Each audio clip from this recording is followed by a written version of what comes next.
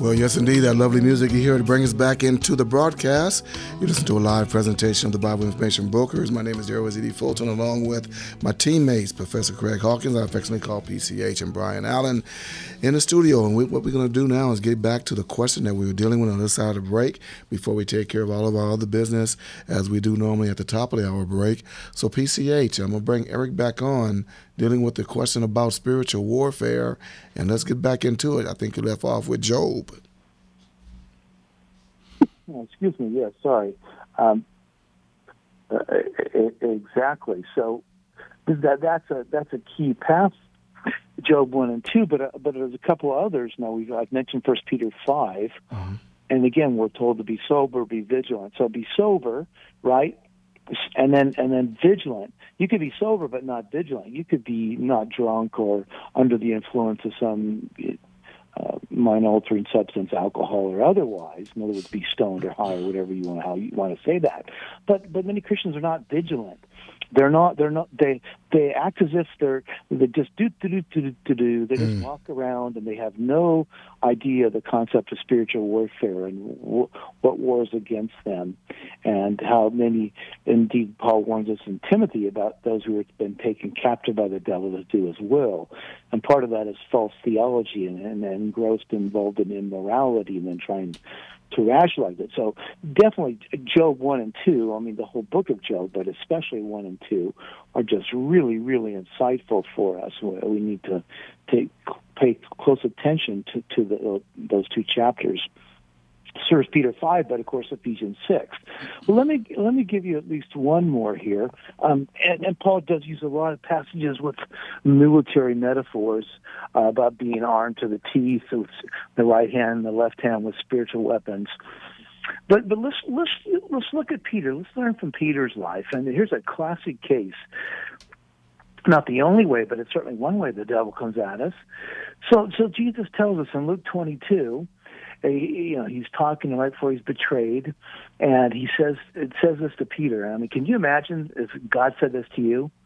Simon, Simon, Satan has asked to sift you as wheat, but I have prayed for you, Simon, that your faith may not fail. And when you have turned back, strengthen your brothers. So how would you feel if God said to you, hey, put your name, the devil's desire to sift you as wheat? And what does Peter say? But he replied, Lord, I'm ready to go with you to prison and to death. Then Jesus says, I tell you, Peter, before the rooster crows today, you will deny me 3 times that you don't know me. And my point is, apparently, whatever else is going on, his lack of awareness, but it's clearly his pride. And I'm always concerned, and I've seen this in young Christians, and I've even heard of some songs lately, I would never do that, or I'm never going back. And I'm like, it scares me when I hear that, because of the self-confidence and the pride. Why? Because pride goes destruction, and highness before he fall. Let him who thinks he stand takes heed lest he fall. I remember one young Christian one time to me saying, I'll never go back to, I know better, and I'll never get into that stuff again, his immoral lifestyle and all that. And then I found out a year later, I worked at a job, I found out later he's back in the world. But look at this. So Peter, the self-confidence, he's trusting in himself, and he doesn't see what's coming. But how does he get tempted? I mean, people probably think, spiritual warfare, they think of something like The Exorcist, where you got, what's her name, and her head spinning around and all that stuff. But Peter, he's following, it says, interestingly, following the Lord from afar, and then he gets cold, so he attempts to warm himself up during this trial at night, which is illegal. And what happens? The devil uses people, and hey, wait a minute. You look familiar, if you will. Aren't you? You're one of them. You're with him. And then it's even said, look, your accent gives you away. You're from Galilee. We can tell.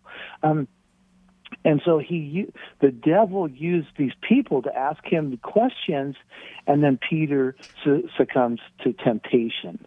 And so, because he didn't see it coming, he didn't take it serious. And that's how the devil works with us, and that's my point here. Again, I encourage people to watch these nature shows and watch how lions stalk their prey, how surreptitiously they hide in the tall grass because they're not fast enough to catch some of these other animals like gazelles or whatever. They've got to get really close to them to pounce on them. And they set a trap, and many times they work together and set a trap. Right. And that's what the devil does. Now, here, the old joke line, just because you're paranoid doesn't mean they're not after you. We do have an enemy who is a cosmic psychopath, who is incredibly intelligent, who knows practically everything that can be known about us, and we must flee, and we must cling to Christ. Right? Submit yourself unto God, resist the devil. Not resist the devil, but submit to God first. Resist the devil, and he'll flee from you. We need to recognize we're in a spiritual warfare. But most Christians walk around day in, day out. I say in the flesh, not in their physical body, but they walk around as if there is no spiritual realm, there is no spiritual warfare, la-di-la-di-da-di-da, and the devil just bushwhacks them because they weren't even looking for it. And they fall into sin. They fall into sin, not just gross immorality, but with false theology, false ideologies, and ideas they try to put in the Bible when the Bible says nothing of the sort. And we're just often, to mix my metaphors, sitting ducks because we're not paying attention. Because in Ephesians it tells us, right, to put on the form of God. Why? Because the evil day is going to come. So when the day of evil comes, not if, but when, and when it does come, to stand. But we think it's not really going to come. It's not really going to happen to me. And we don't see often it's already working in our lives. You know, it's interesting, too. You know, Craig, you talk about watching some of these animal, shows dealing with the animals and how they, how they survive, how they attack and things like that. And if you look at the lion, what's interesting, sometimes you see just one lion when it's trying to attack maybe another weaker animal that's not strong. And then you see maybe a den of lions, maybe like 4 or 5, attacking a bigger animal or a stronger animal. Yeah. And it makes me think of coordination. Well, insofar as when you look at the devil, when he attacks, if you're not a strong Christian and you're not really into your faith, so to speak, then you know what? The devil really doesn't need to... You're self-checked, in other words. Exactly. Jeez. But if you're a strong Christian and you're doing the word, doing the work of the Lord and things like that, I believe it's going to be a higher attack and stronger attack because of your faith and your belief.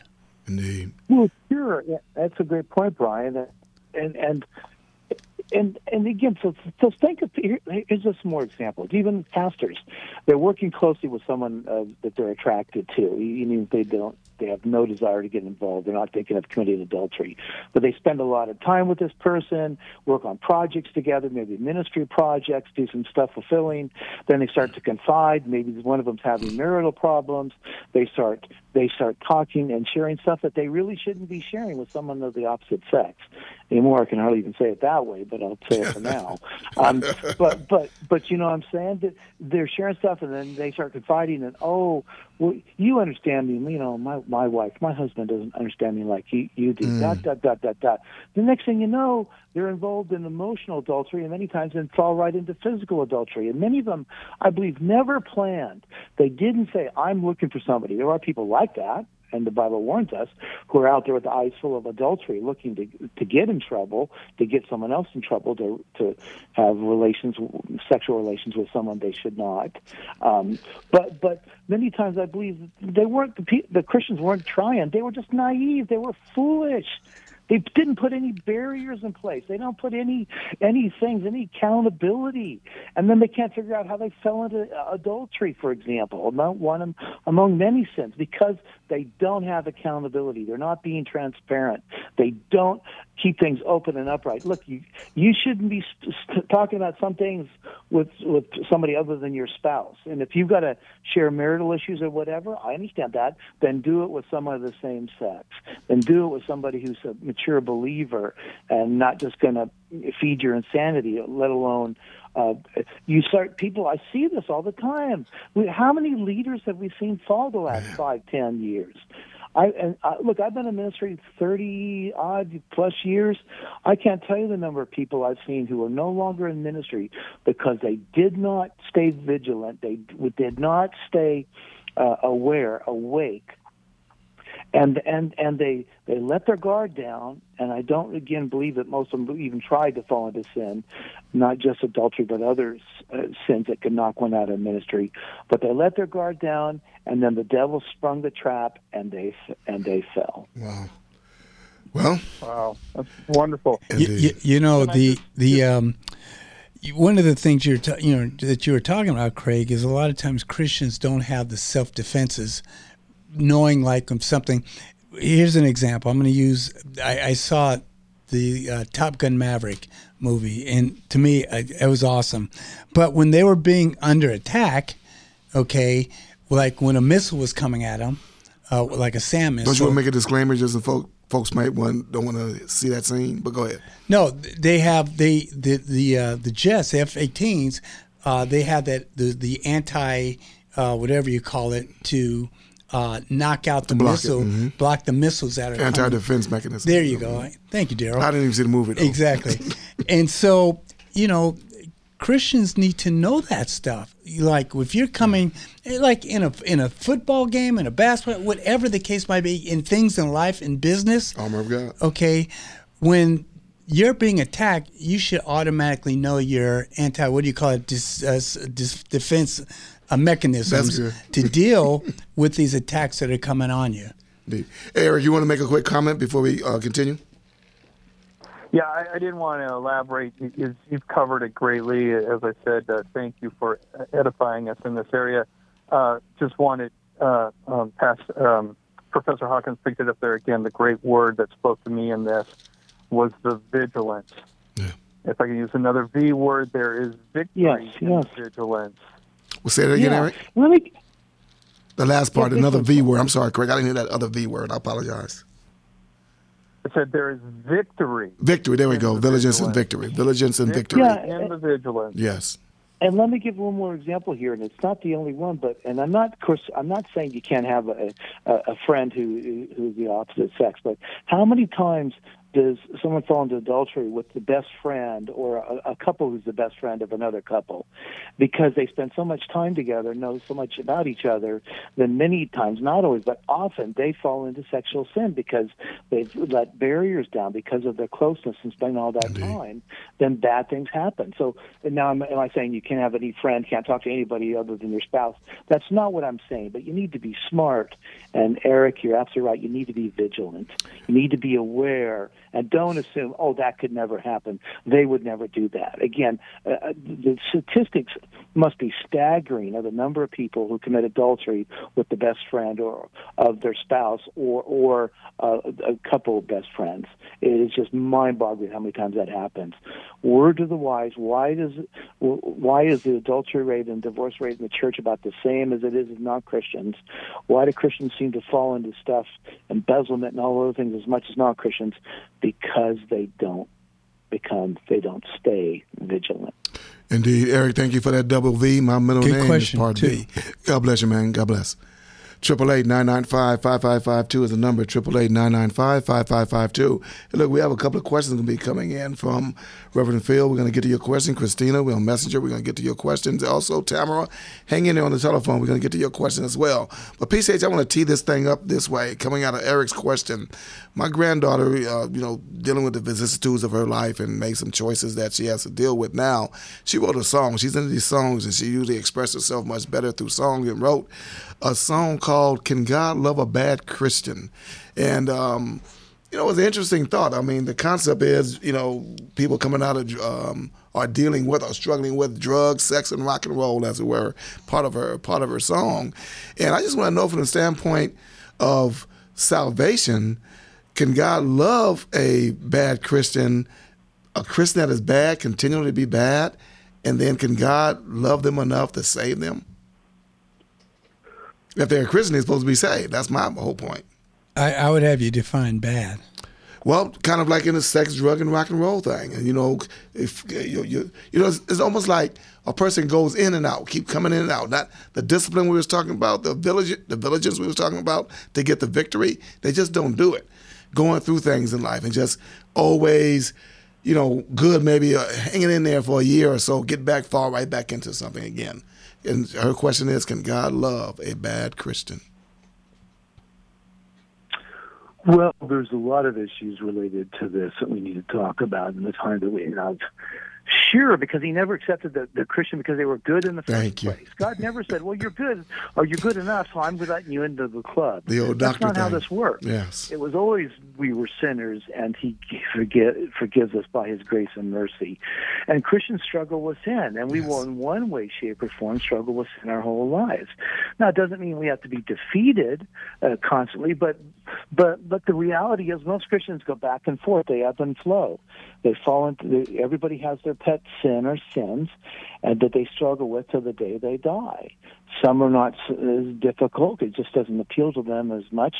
Other sins are really difficult for a given Christian, and so because God forgives us, and that's the beauty of 1 John chapter 1, where he says, for example, among other things, that if we confess our sins, he's faithful and just to keep on cleansing us from all unrighteousness.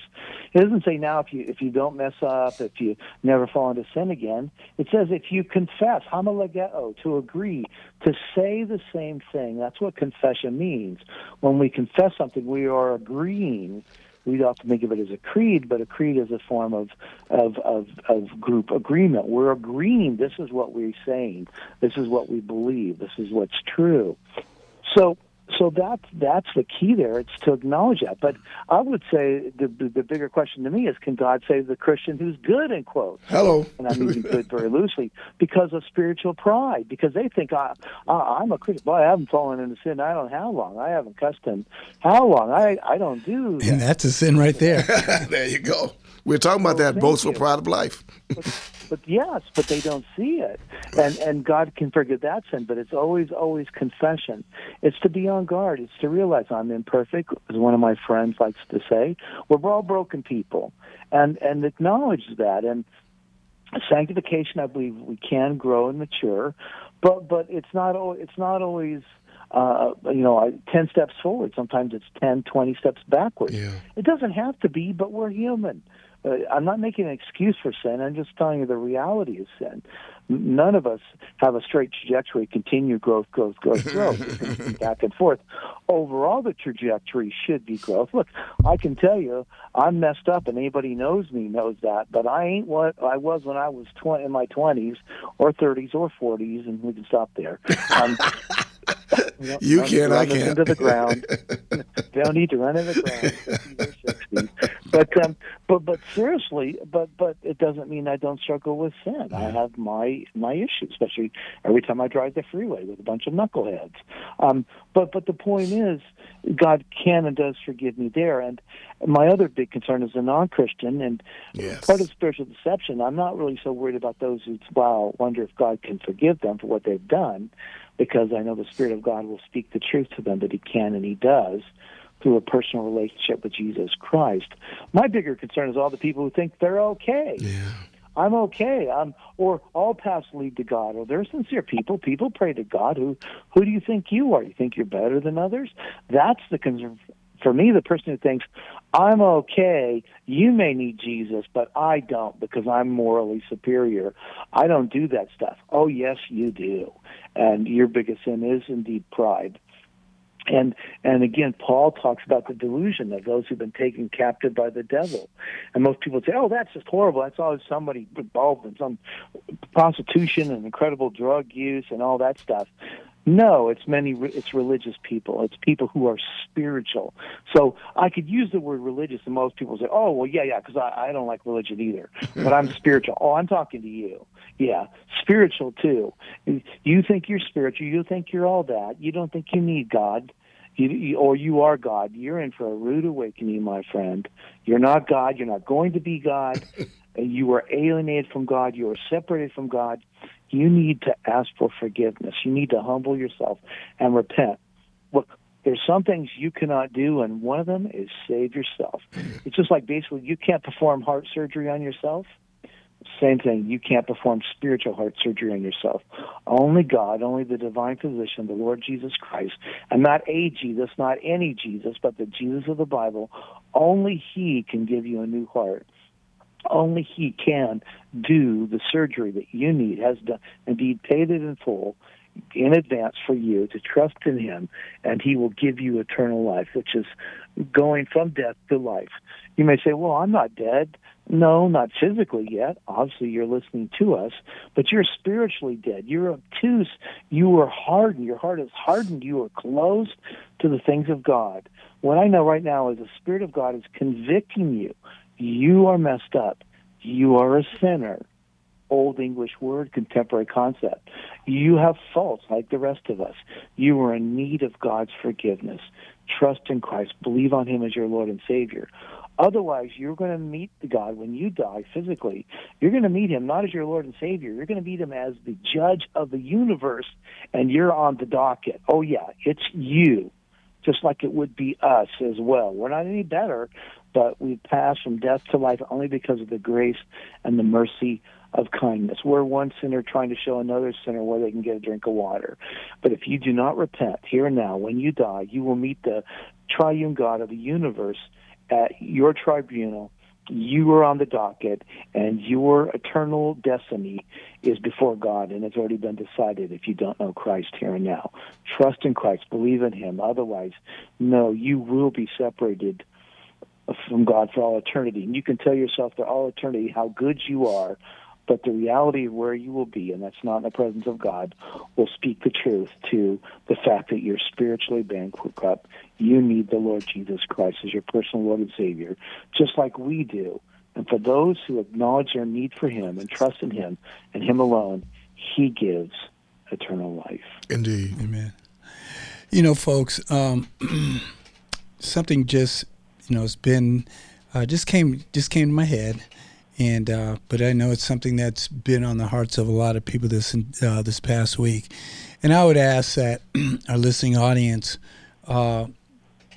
pray or continue to pray for the families of the incident that occurred in Texas with the how many young kids died? 19 was it, and two adults or something somewhere around there.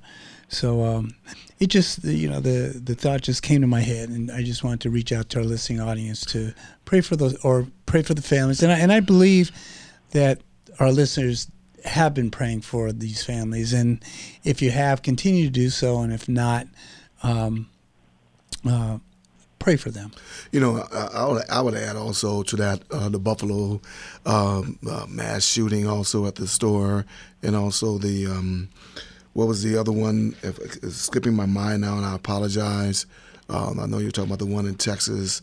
There was also the North. We talked about this maybe a week or so ago about the Thai church and Presbyterian Church in Orange County as well. Right. And I want to say this also, folks.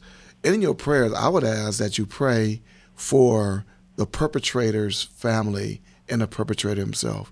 PCH, I know you can relate to this on such a heavier level that Brian and I can't relate to it. Brian, you know what I'm talking about, PCH, where your son was murdered and another son was, messed up pretty bad, and, had to deal with all that along with the other 4 boys that were involved with that.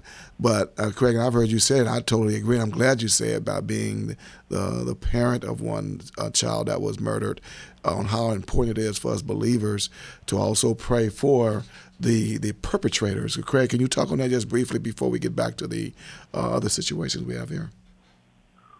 Sure, and we want justice, and there's nothing wrong with that. That's not unbiblical. It is biblical. There should be justice. There are consequences, but only God can give us the ability to forgive someone who does something so horrific. And I'm not saying they shouldn't go to prison. I'm not saying they shouldn't face the consequences, but ultimately, if you can't forgive someone, you only harm yourself, and that's a poison that will tear you apart, and your family and your loved ones. And I look at it, speaking of someone who's had a child murdered, is which I never imagined would happen to me. But anyways, I'm in that club, as they say.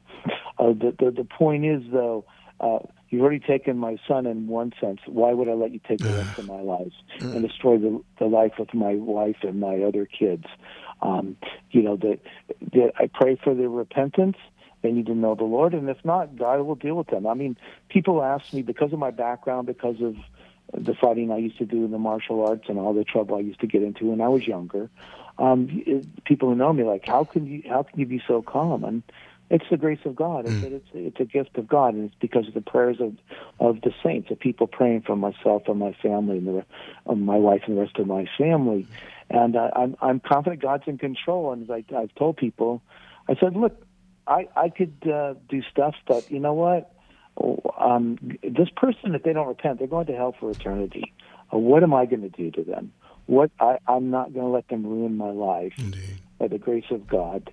And this is, I believe, is the truth of Christianity: is God in your deepest trials, in your time of greatest heartache and just unimaginable emotional, spiritual pain at the loss of a loved one, especially of a child, but in particular of a child. God's grace is there. We still need to have love and compassion for those people and empathy, and not just keep quoting Bible verses at them. As much as I believe in the Bible, we need to realize sometimes it's just best to just be there and not have to think you have to say some magical words like it's going to solve it. It's not. But just love people, love on them. But God's grace and His goodness, I can testify to that, and we want to pray that for those who suffered that horrible tragedy at Uvalde, and of course Buffalo, as you said, and in Southern California, and many, many others as well. Maybe it wasn't multiple people, but even one person. Sure. Even saying like that is something wrong with it. Even just one person, that's one life. What's the worth of one life? We can and should pray for them and attempt to minister the love and grace of God, even to those, the perpetrators. Not that we don't want justice, but we realize that they're in danger of eternal separation from God. And most of these people go to prison, they don't last. Horrible things happen to them. You know, Greg, even when you were saying that, you said something in regards to God's going to deal with them. But I think that in light of people not, and this is where it gets difficult. I know folks may disagree with me wholeheartedly, but that we can disagree, and we can disagree agreeably. In regards to a person that's unrepentant, I was just having this conversation with a young lady. I just happened to see at the golf course. Like I tell you, it's ministry out there. Just thousands of people come out there. I see every week. But she was just dealing with the idea. Went to a graduation at the Rose Bowl, and she was the only one left out there. And then just happened to say something about her family. She said, "I said, well, why are you here? Where's the rest of your family?" I said, "Oh, you're at odds with your family." And then she just went on for 15 minutes, just let me know what the situation was. And we got down to the part about whether she did anything wrong, whether her family did anything wrong. You should always be poised in position for repentance. But if there is no repentance, and like I said before, God's not going to forgive the unrepentant. I'm not going to forgive you if you're not repentant, because it's kind of silly to me. But like Craig is alluding to, you don't let that unrepentance make you put yourself in a position of God as though you're supposed to be the judge, jury, and executioner. We have laws of the land. We have things that's going to be happening to those folks that go through the process. And God's going to deal with us also as a nation when we don't take those things and just try to reimagine what God has already kind of made clear, as far as I'm concerned, in the Word of God, how you deal with people who are, the best I can say it, is unrepentant. And there's many people in that is in jail that is unrepentant, but yet we have these long processes. And I'm not trying to say that we should be rushing to justice, because we shouldn't, but it's a very difficult situation. But God has put upon the man to deal with that. In the Word of God, He put upon man to deal with those that would kill someone, those that would, let me use a better word, those that would murder someone, and you're unrepentant. And so, I mean, we can get into a long conversation about it. That's not where I'm saying it. But if you guys have something else you want to say on that, that's fine. No, I appreciate that. No, Daryl, that's very important what you just said. And otherwise, that the bitterness eats that person alive. Indeed. And I've known others and seen others who lost a child in particular, whether through murdered or through cancer, what have you. And I've seen the bitterness of people's lives, and their lives, this poison that constantly spews out of them. They never move past it. I'm not saying you get over it, you forget it. Time doesn't heal all, but we could talk about that another time. Right. About that, but I want to say this, but that bitterness will consume you. I can't handle that. I don't know anybody can. But I've also seen even believers who, it's like they got frozen in time. A loved one died, and they never got to go move beyond that. And in the sense, not that you forget them, and not that it doesn't matter. Of course not. That's not what I'm saying. But their life was like frozen, and the rest of their life was almost, and I want to be careful, but I want to use the word squandered, because they could not move on. They would not move on from the death of that child or other loved one, family member, friend, spouse, and their life became frozen in time. Greg, or even animals, or even pets, man. I've seen that with pets as well. Yeah. You only live once. I want to make my wife and I'll just say my last point here is, if anything, we want to make our lives count even more in honor to our son who was murdered, that his life was taken, but we're here and we can make the most of it, and we can, and I will use the word exploit. We will exploit what happened to him for the good of others, for the people to hear the gospel, for Christians to be built up in the faith. And so we're determined that this tragedy, this horrific thing that happened and the other two boys that were murdered and the attempted murder of the other three, is that this must be redeemed. This must be used for good and the glory of God, because we're going to make it count. And to me, it would be dishonoring to my son if I simply sat at home and sulked or had I want to be careful to say pity party, but again, I'm speaking as one who's had this happen. I'm not talking about this academically. I'm one who's experienced. More than qualified, brother. More than qualified. But we want to make our lives. We're dedicated to make our lives count for the glory of God, of course, and to honor our son, because his life was taken, and so may we bear much fruit, that the Lord might be glorified, and that it might abound to the credit of our son and his best friends who were murdered. I think of how we started the show off. We talk about people who have these abilities that God has given them, that letting people know that they're accomplishing these great things, and it's because the pride of life because of God. But I'll turn around and say that Craig and his family, they're not getting through this through their own strength. By all means, it's what we're talking about at the beginning of the show, through the power of God, through the power of the Holy Spirit. Getting him through day to day, year to year, and so good or bad, it's the Lord. Harold Ivan Smith, is that the name of the author, Craig? That little small book that we talked about so often. Yeah. Harold Ivan Smith wrote a book called "When You Don't Know What to Say." Craig said it in his soliloquy just a while ago in regards to just come around. Don't say nothing to me. Don't try to come up with a glib answer or even a well thought of answer by yourself. If the Spirit of God, this is where you really know if the Spirit of God is talking to you, maybe to say something to a person in that situation, then you're gonna find out.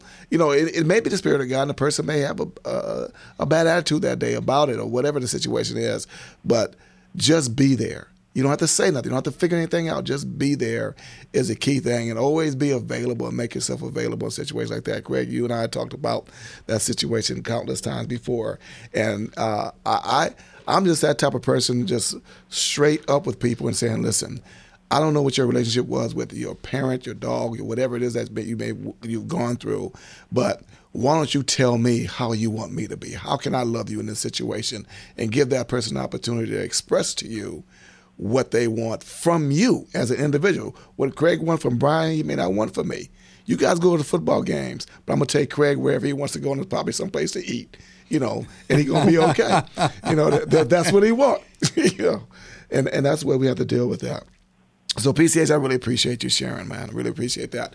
Ladies and gentlemen, you can call in. We have about 30 minutes left in the broadcast, a little less than 30 minutes at 888-995-5552, 888-995-5552. Steve, I promise you we're going to get to your question about cussing and talking the Lord's name in vain, but I must transition into Christine's question from Facebook or Messenger. And Christine is asking this question, and I struggle with this, Craig, myself, with my obituary crew guys, or older guys I hang around for the last 30 years, 20 years of playing golf with a lot of the guys. And one guy in particular, I've talked about him on the broadcast before without giving his name, whereby he said to me that he don't want to talk about Jesus anymore. He is he's definitely an atheist as far as he's concerned. Another guy said he don't even want me to come to the room. If I'm in the hospital and you find out and you come to the room, I'm going to have a picture of you and then block you from coming in there. And I said, if I can get in there and talk to you about the Lord, I'm going to do it.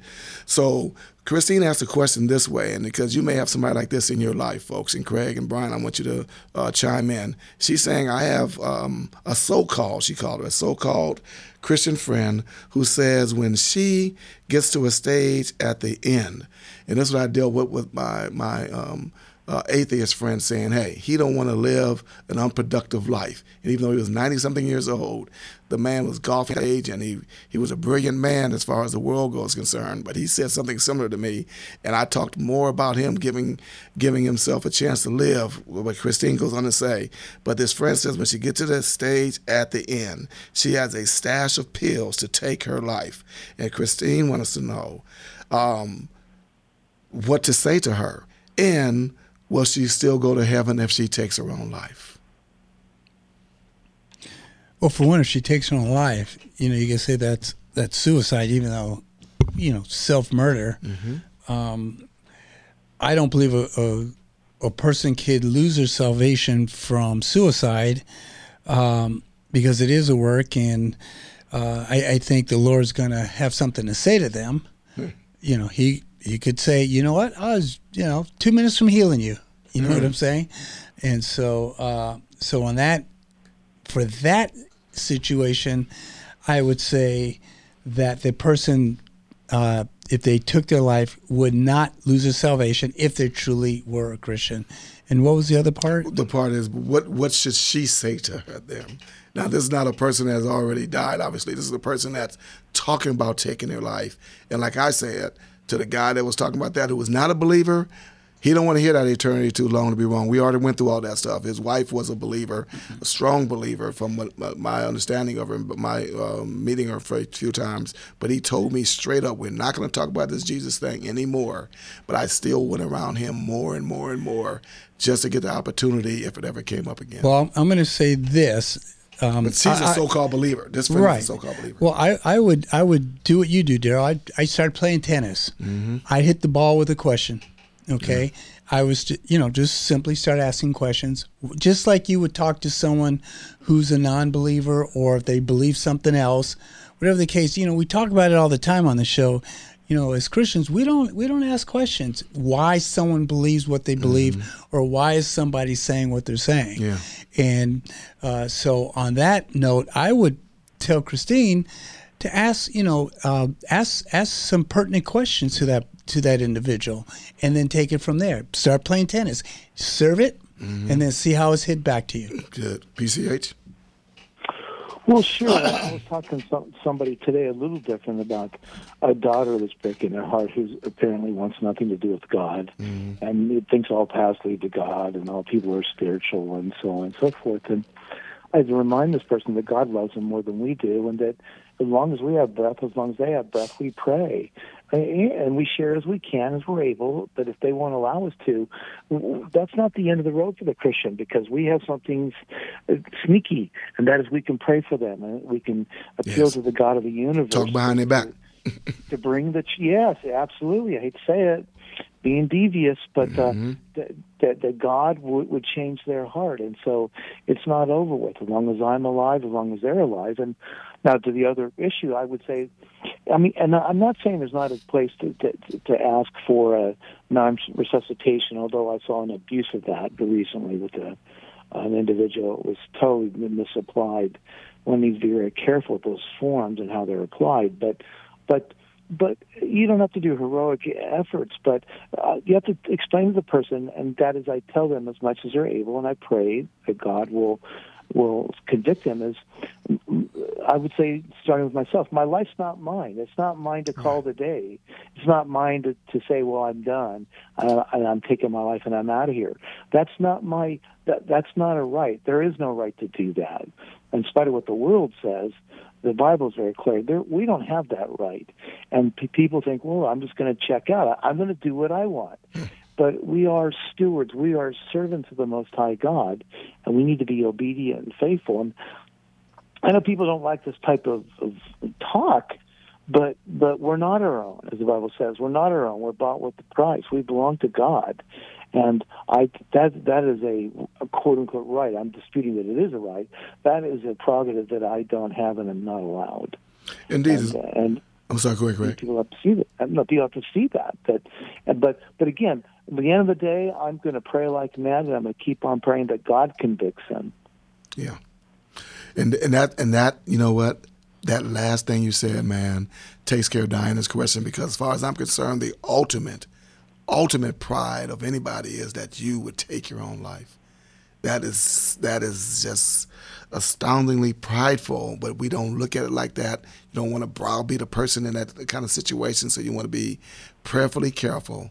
But at the same time, I love what Brian, and I love what Craig said, but that get a question in when you can to let a person come back to you, but prayerfully consider how you should talk to that person. There is no cookie-cutter way to deal with each and every person that way. If there was, it's almost like the thing with God. He doesn't command divorce because of adultery, but he allows it. That type of thing. So there is no cookie-cutter way. There is no one way, one size fit all. So prayerfully consider each situation, because each situation is different. What a precious soul we have. Guys, we gotta finish up on these questions. Let's go to. I'm gonna take Tamara's question now, and I promise you, Steve, you will be the question that we deal with, saving at least 5 minutes for Steve's question. So, Tamara, you've been on the phone a bit. Thanks for holding on and calling in. Tamara from Los Angeles. Hello, can you hear me? I can hear you loud and clear, Tamara. Thanks for calling in. To you guys, you're such a blessing to everyone. My question is, I have a strong concordance, an old one. Do they update regularly? Should I get a new one? And then how can I really learn how to use it with my studies? See, I had a joke on that, but I'm not going to say it. Go ahead.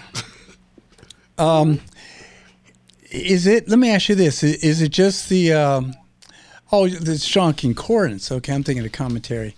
It's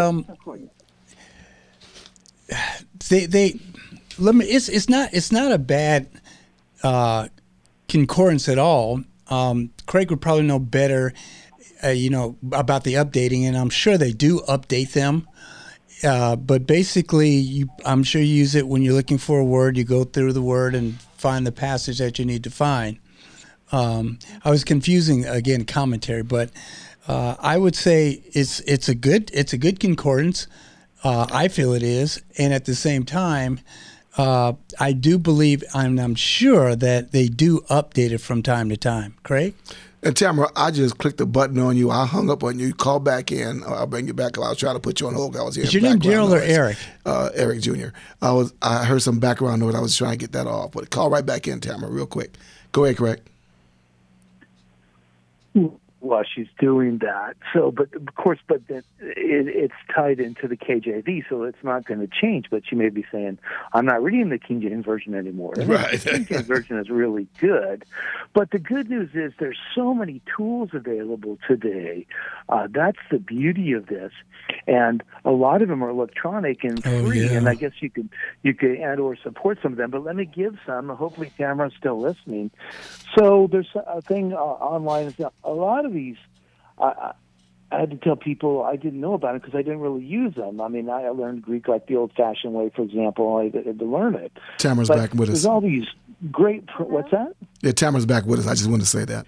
Good. Since Brian hung up on her. There's a lot of great tools like the Blue Letter Bible. Yep. Yeah, that's my favorite. I believe in KJV, EVS, or NIV, or otherwise.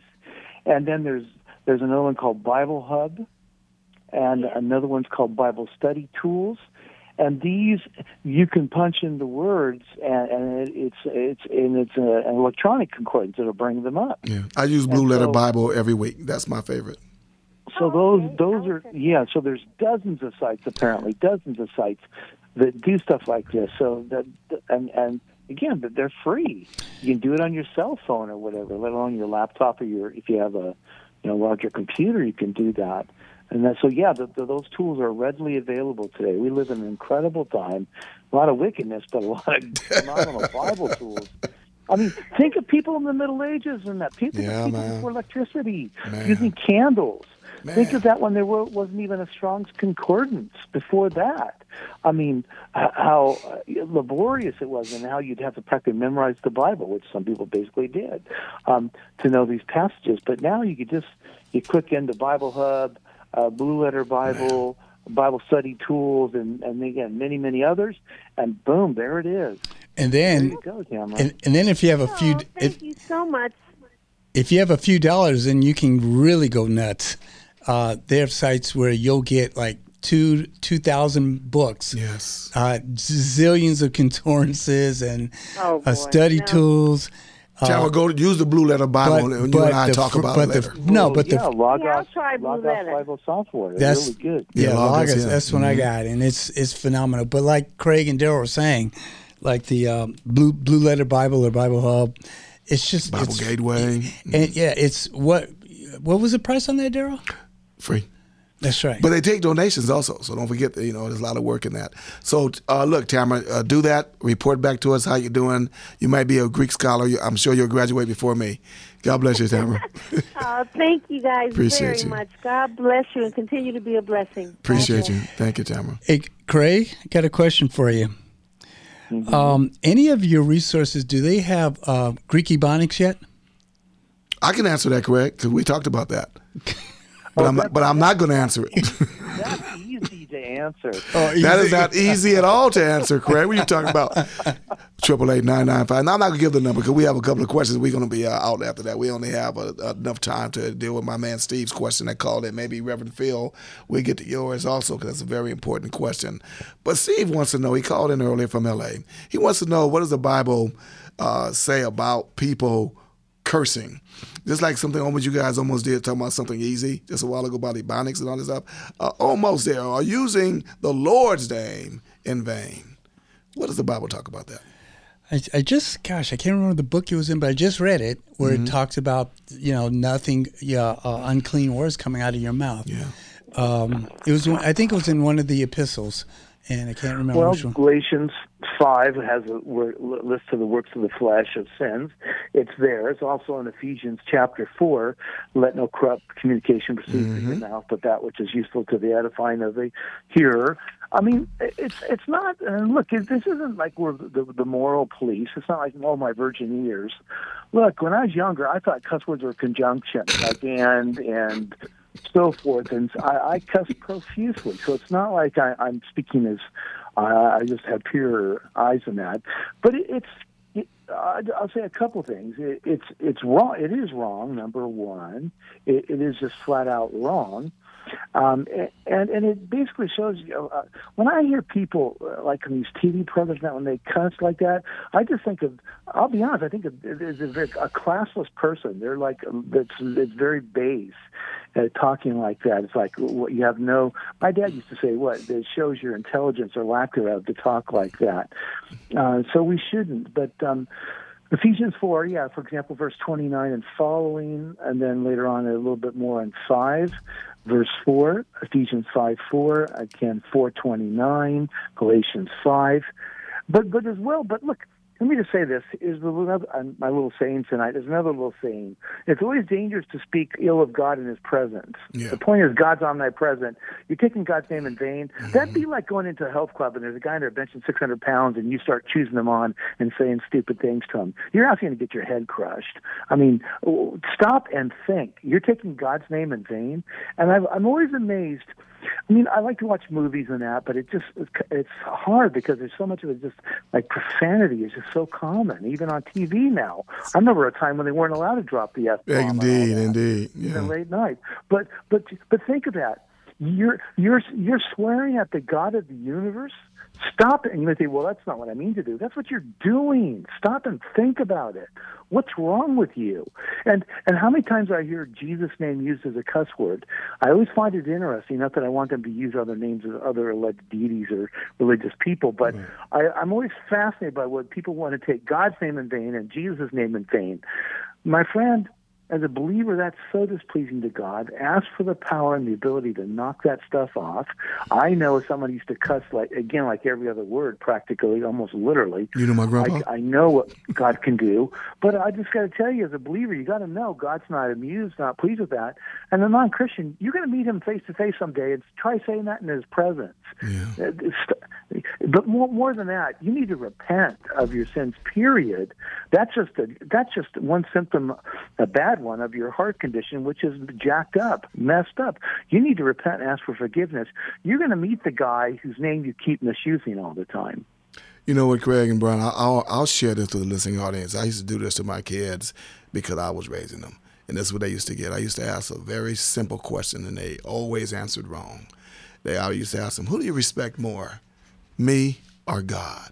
Now, you know, they got their concept of God as they were maturating and everything like this, and they used to always answer the question wrong and say God, because they thought they were answering it right. And I said, oh, really? So you respect God more than you respect me? And then one of them goes, well, yeah, who you think you are? I said, well, why do you guys say bad words in front of God? Because they never say bad words in front of me. They kind of know better. That's the type of thing that, Craig, when you were talking about this, and I mean, I was raised with, like I said, a grandfather on one of the sides, and those that know the family know what side I'm talking about, that he used short stories, all cuss words, maybe threw a word like the or a in there.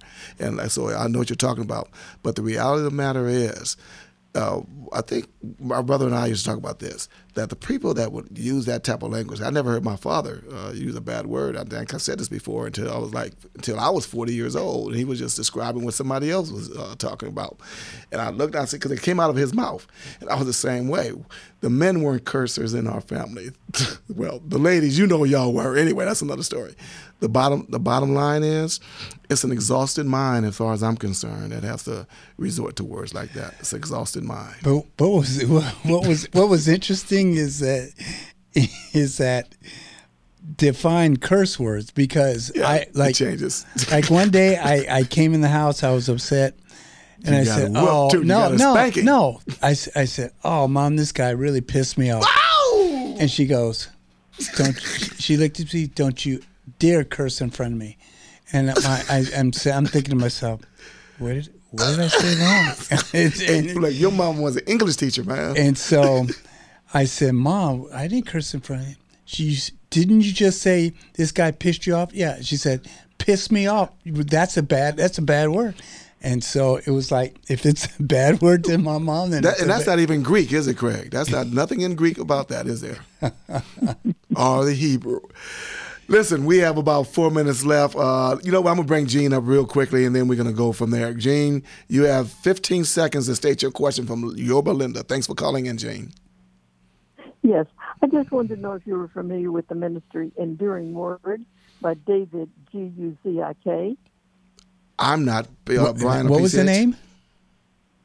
The ministry is called Enduring Word. Enduring Word. And the name is David Guzik. Craig, or you? I'm not. I'm not familiar with it. You're not familiar with him? No, I'm not either. I'd have to look it up. But, yeah, we'd have to look that up. So maybe we can look it up and talk about it next week. Was there a question pertaining to that? Mm-hmm. Yeah, no question. Just there's just so many ministries out there. It's just nice to have someone have a preview or a recommendation. Now, have you attended that church, that fellowship at all? No, it's a online. Okay. Well, you know what? And I said this to Craig before, and I gave it. I don't know if I mentioned it to Brian, but I know I mentioned it to Craig. Craig, this is the whole point I'm talking about, of having a USDA stamp of approval to be able to go over ministries. And if you know what, if we had enough money, Gene, to do something like this, we would love to be that USDA stamp of approval. And that way we can have time to look at these various ministries, kind of do some research on them, and then either stamp them, what did I say, Craig? Eisegetically correct or exegetically correct. And that's just a slick way of saying one is wrong and one is right. And you should be able to get a statement of faith from that. Yeah, you can. Yeah. Right. And you can do actually your good research on that online, like you said, their online ministry. So check out read their statement of faith, like Brian said, and you're gonna have to make a determination for yourself as always. But we thank you for calling in. We just don't know this particular one. Well, all right. Well, I thank you. Yes. Go ahead, Craig. What do you want to say, Craig? If we get a chance this week, we'll look it up and try to give a report next week. Indeed, we will do that. Thanks, Gene. God bless you.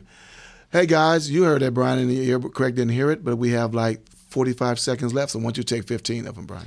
Yeah, I'm going to say what we talked about early in the show. Eternity is too long to be wrong, and do not take those words for granted. Mm-hmm. Those are serious, very true, realistic words. PCH. Live in light of eternity. Non-Christian, you're going to meet God someday, sooner than later. You repent, trust in Christ. Believer, live in light of eternity. You're going to meet God as well, not for your salvation, but we will be judged according to how we live. Might try living in light of eternity. Ladies and gentlemen, I'll just say this in the last 15, 30 seconds that we have. I'm going to ask that you very sincerely and honestly pray for this ministry as a whole, and each one of us individuals, by name. When you hear us share our personal things with you guys, that is your opportunity to beseech the Lord on our behalf and just pray for us. Should you not pray for anybody and everybody else you hear about that calls in? That's a great opportunity to pray for them. You got the information, and be specific. So why don't you write down as many times as you can, listen to us, the names of people and the situations so that you can pray. So listen, here's what I'm going to say on behalf of Wilbert. Wilbert, thank you very much, my brother. Good seeing you again. Brian, PCH, pray for Eric. He'll be back next week prayerfully. My name is Daryl Z.D. Fulton. I am Mama Grace and Big Daddy's baby boy, saying on this Memorial Day, remember the one that died for you for all eternity, and that's Jesus Christ, the Son of God, the living God. God bless you. With God willing, we'll be back next week more of the Bible Information Brokers.